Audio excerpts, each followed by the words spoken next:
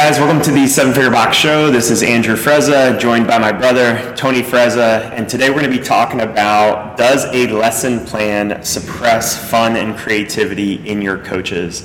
And I have a lot of conversations with gym owners, and one of the things that I see a lot, I talk about lesson plans and the importance of it, and a gym owner will often express that they don't want to put too much structure on their coaches because they want the coaches to be able to give their own personal flavor, their own personal creativity to each of those classes.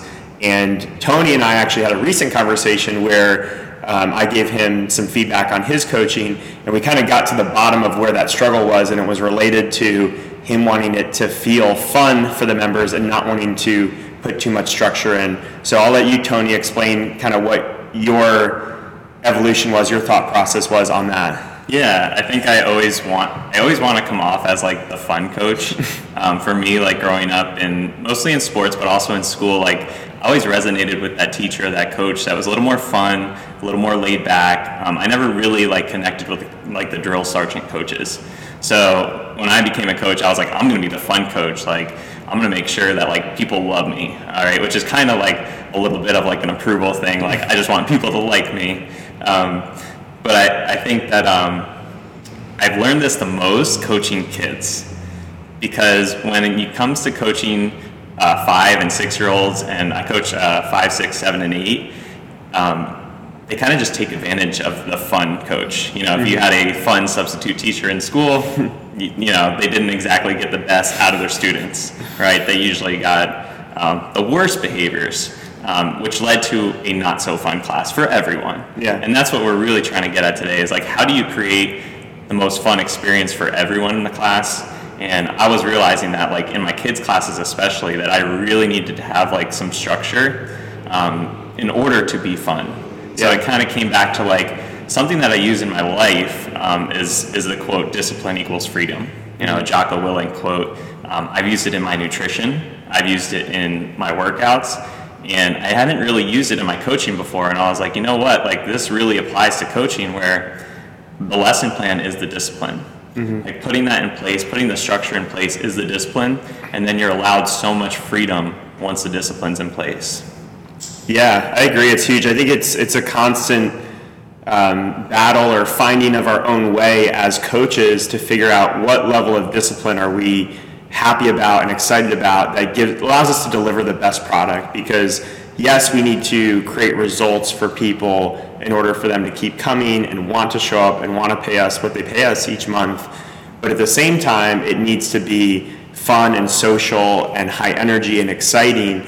And the balance of that can be tricky. And I know at times I've probably gone too far of prioritizing more of the coaching side of things, and almost treating classes more like seminars where it's extremely structured and I'm over explaining stuff, I'm over giving in terms of information, I'm trying to keep people really in line, and my tendency is to do that. And I think then there's opposite coaches, which is, well, I don't want to have that, and then it becomes very lackadaisical. There's not a lesson plan, there's not a lot of structure, maybe they go over a lot, they take up big chunks of time where people are standing around, and I think it actually gets worse sometimes in those lackadaisical coaches, because there's more downtime, there's less time to do individual connections with people, because you're just trying to manage and herd stuff all the time.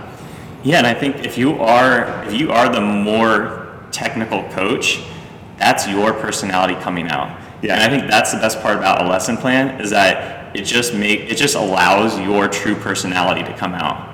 So having more, I guess, you know, technical teaching to your lesson plan isn't necessarily too much structure, right? It's just, this is my personality being able to be free, right, with the discipline of a good lesson plan. So like one of the freedoms of having discipline in a lesson plan is nerding out on stuff, right? You can just nerd out. Once you know you have the warm up and workout and cool down planned, you're like, that's where I'm going to nerd out. Yeah. Right? And you have that planned out. I'm sure you can relate to that. Yeah, for sure. Yeah, I mean, I know actually yesterday's lesson plan that I built out, once I was able to build that time for like a core WOD, because we had a open-ended core WOD, I was like, okay, cool. I have 20 minutes by the time that workout has to start, that I can plan a warm-up and some good skill prep. And then from there, it's like, okay, well, I want to dedicate 10 minutes to some good skill prep. How do I want to build this out? What do I want to focus on? And that becomes really fun and exciting for me. And then where I think the structure really translates in that is because I've spent the time and energy, I've spent a lot of time and energy building that out. And for another coach every day to come in and coach after me and try to have to redesign the wheel, I think is really silly and stupid, because I just spent 40 minutes as the opening coach creating the detailed minute-by-minute lesson plan. I spent that time, I spent that hard work to think about how can we create the best possible experience. That doesn't mean that that coach can't evolve it and make modifications to it, but for them to come in and say, well, I want to be creative or fun or bring my personal flair, and I'm going to start from scratch, I'm going to start from ground zero without taking all this great thought and consideration that Andrew already put in, that to me is just a waste of really good information, really good planning that you're getting rid of when there's still that ton of flexibility. I mean, if someone wants to change a movement, it's easy. You had mentioned, I think we'll talk about it in a second, as it relates to like improv, is you have to have something to evolve in order to evolve it. So rather than having this blank slate, it's way easier to make evolutions to something rather than to restart from scratch. Yeah, and I do want to get to that. I want to hit on some of the more freedoms that we see, kind of point by point, with classes. I think a big one for me is like getting to coach the individual and kind of getting away from the movements. Yeah. So you actually get to dive into like, okay, what's this individual doing, and how can I give them the best cues to get better? Also, like, how can I get better at problem solving? Right, because I think a big part of discipline leads to creativity, and in order to have creativity, you gotta, be able to problem solve in a place of freedom. Yeah. Right, when we're feeling at our most constrained, that's when our brain kind of shuts off. Yeah. When we feel at our most free, that's when our brain is the most, oh wow, I see this answer to this problem. I see this answer.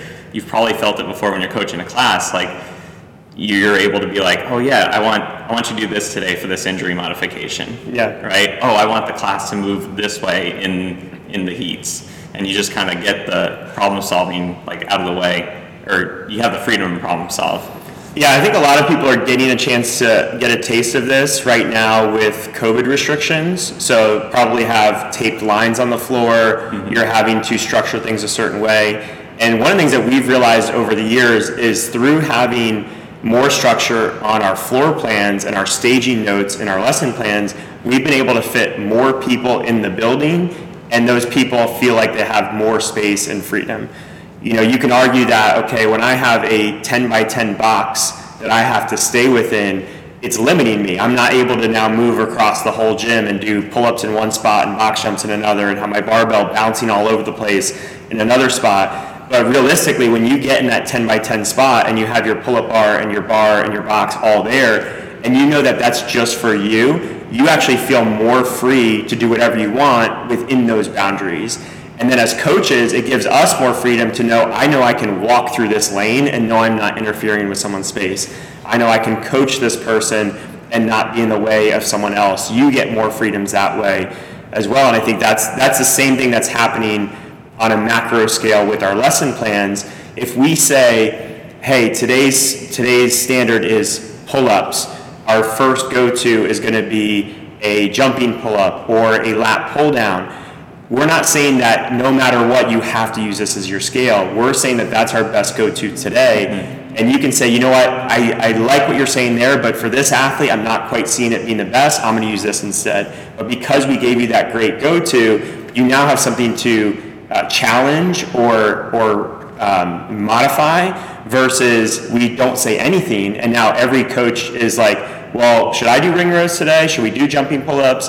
And then one coach is always going to ring rows, the other coach is always going to jumping pull-ups, and there's not this consistency amongst the staff. Yeah, and I think that preparation, that structure, it leads to you answering the most frequently asked questions before they're asked. Yeah. So like a big part of like lesson planning is making it like invisible to the audience, and that's another thing about improv. It's like it always seems like they're just coming up with this stuff from out of nowhere, but really they have like rules to improv. Yeah. There's rules to our class, right? So even though the tape lines have come up, we still know as coaches that, hey, the layout's going to work like this. The rowers are going to work like this. Like, we still have that structure, even though some of the obvious things to our members have come, have been made invisible.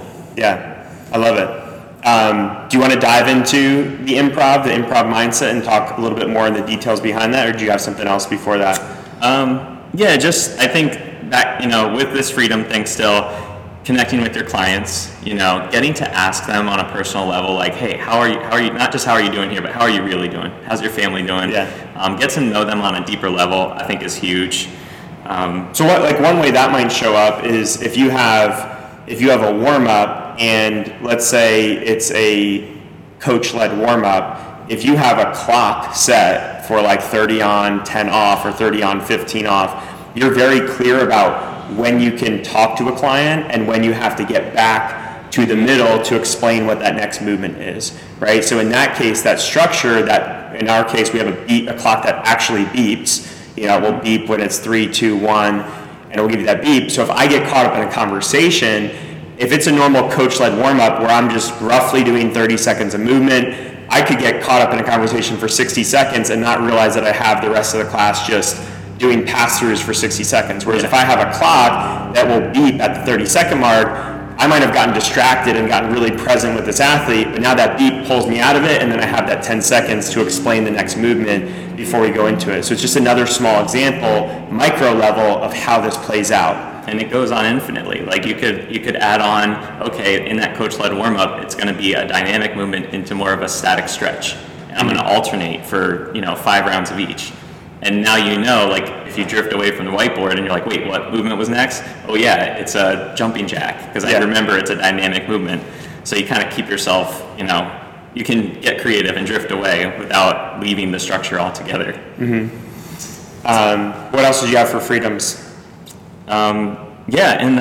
So the true personality of the coach, I want to just reemphasize that, because actually this morning when I was coaching, I got a compliment from one of our clients who's been here really since day one of our gym opening over 8 years ago.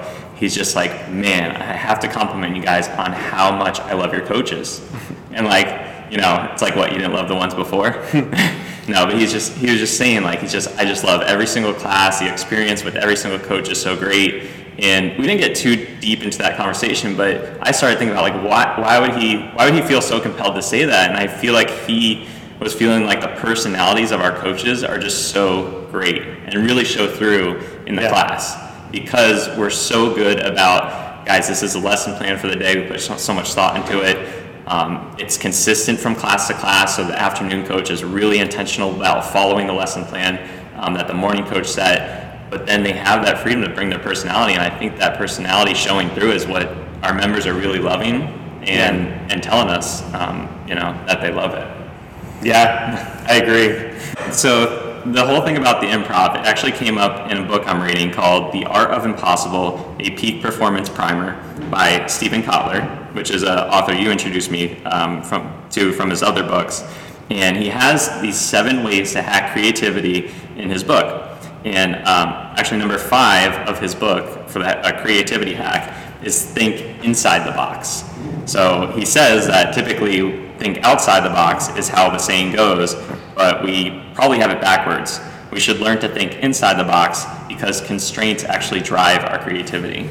Yeah, I love that. So when I think about when I was doing a lot more programming, one of the things that always used to help me was this framework of the categories of movements. So we have squat-based movements, hinge-based movements, upper push, upper pull, and then you can break that down to a vertical pull, a horizontal pull, and then we bucketed like core and carry movements together, cardio movements together, and that's how we think about these different movements. And then bilateral versus unilateral movements for these different categories. So then when you're looking at a week and you go, man, what goes really, really well here? And that in that moment, you need creativity, right? You need that creative idea to spark. Well, then you start going through your process. You go, well, hey, what does the week look like already? Hey, Monday we have a bilateral squat. Tuesday we have a unilateral hinge. Wednesday's a really cardio-focused day. Oh, wow, we don't really have a lot of upper pushing. And we don't really have a lot of unilateral stuff in this week outside of Tuesday. What would be a cool unilateral upper body push that we haven't done in a while, or that we want to introduce to the members? Oh, what about that idea? What about a single arm thruster? What about a single arm glute bridge bench press or something like that? You start to then be able to tap into these more creative elements because you now have these constraints that you're shooting for, and you're building and working within patterns. Yeah, and you're setting that pattern out into the future. So I don't want to go too much into programming talk, but you don't just program a week at a time. Have your weekend as fun as you can, and then start on Monday again and be like, oh yeah, I got to do this all over again from step one. You're seeing out into the future so that the structure is already set for the future weeks, which I think is really helpful to people who program. Which he kind of says, the author says, that he has constraints on his writing, which I really like, because I like writing. So I really felt this quote resonated with me. He says, "Limits drive creativity. The blank page is too blank to be useful. This is why in my work, one of my cardinal rules is always know your starts and always know your endings. These are the limits that liberate." And so when we apply that to the gym, it's or the lesson plan, it's that warm up, that workout, or you might know skill work before the workout, the workout, the cool down and or core piece after. Those are the things, those are the checkpoints or the bookmarks that you're let me just know those and know them well, because I can fill in the gaps with what I bring to the table. Yeah, and when we look at a lesson plan, ultimately our workouts, we never try to build out more than 30 minutes of the lesson plan is accounted for in the workout. So in a 60-minute FTX class, our general rule of thumb is we're going to program about 26 to 30 minutes of actual strength plus skill, strength plus Metcon, long Metcon. It's going to tend to fall in that range. So that means there's 30 minutes for the lesson plan person to have freedom and creativity around. Mm-hmm. And then they only might account for, they're going to account for the 30 minutes, but in terms of the actual warm-up aspect of it or the cool down, that they might only account for an additional 1/3 to half of that. So there's an additional 10 to 15 minutes there that are really flexible in the sense that you have the chance to deliver a whiteboard presentation that is completely your own, that has your style, that has your flair, that has something meaningful to you. You have the ability to infuse some jokes, some one-on-one interactions. You have so much that you can infuse to that class that is 100% you. And if you're needing the programming to do it, I think you're missing the boat. I think that if you feel like the workout needs to look a certain way for you to see value in it, then I think more often than not it's on you. There certainly is bad programming out there, especially if you look at an aerial view of weeks and months of things that might be too repetitive or too much volume. But realistically, I think a great coach can take any individual day and sell it. And not just sell it from a surface level, but connect with it on a deep level and find an angle to it that is so valuable for the members. And it could be something small. It doesn't have to be this massive purpose for the day. It could just be, I want you to focus on this element of this movement, and we're going to get this element of this movement dialed in really well today, and I'm going to come around and coach you and help you with it, and we're going to make it look good. And that could just be their thing for today. But I think that's where the freedoms and flexibilities come in when the other stuff is taken care of. Yeah, and it's a lot of preparation too. We really want the coach who will look at a workout that they're supposed to present to the class, typically 10 minutes before, and be like, okay, I know it, and go do it. Spend 20 minutes before that, to really know what you want to do there and what you want to accomplish. Yeah. Right. I think that's such a huge part is this preparedness piece. We even timestamp our the warm-up's going to run for 6 minutes, so this is where it's going to fall within the hour, and we timestamp the whole hour. You alluded to it before, saying I wrote out my core WOD knowing how much time I had in the beginning of class. Yeah. You knew the end before the beginning. And I think that's a huge part for developing structure.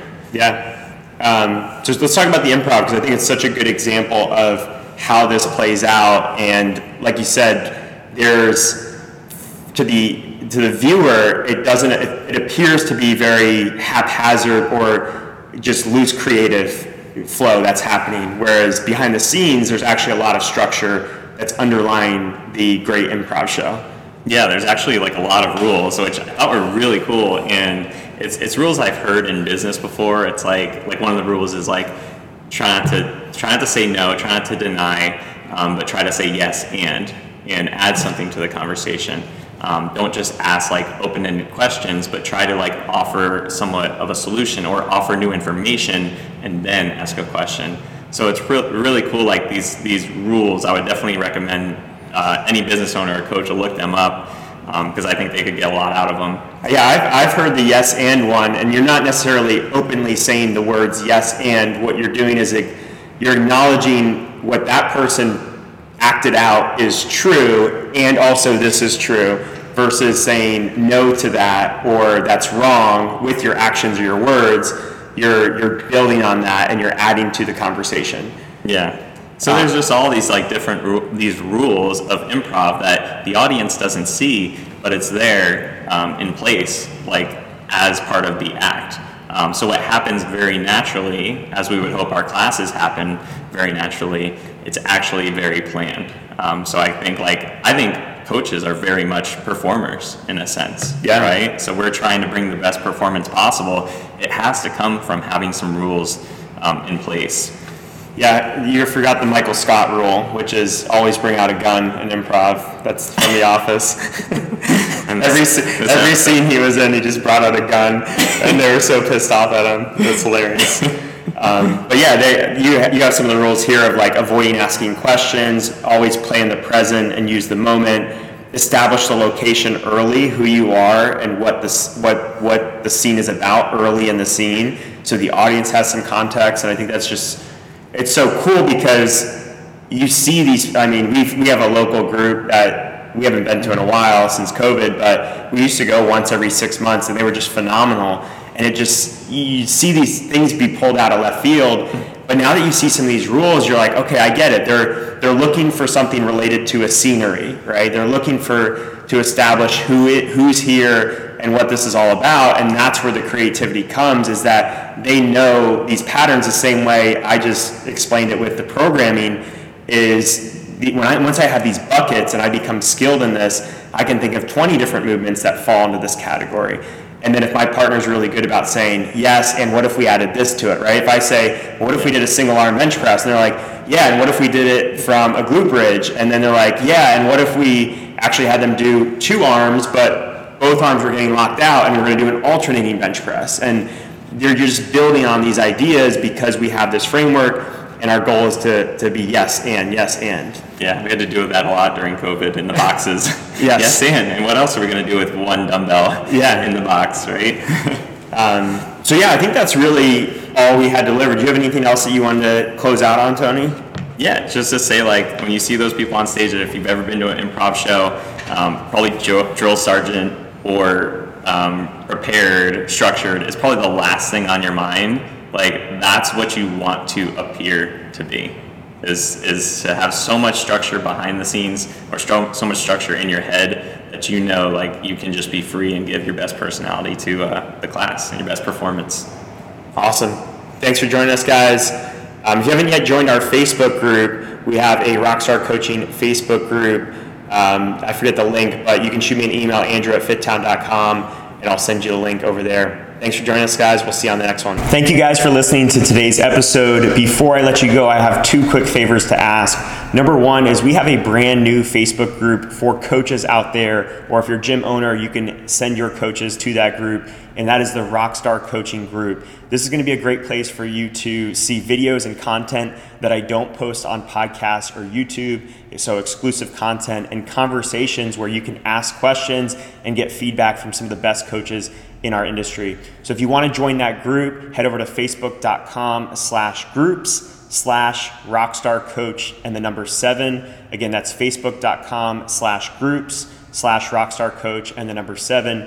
And then my second favor to ask is if you could leave us a 5-star review on iTunes, that would be greatly appreciated. It really helps us expand our reach, and personally just adds a lot of motivation and inspiration for me to put out more content for you guys. So appreciate you guys for doing this, and thanks again for listening.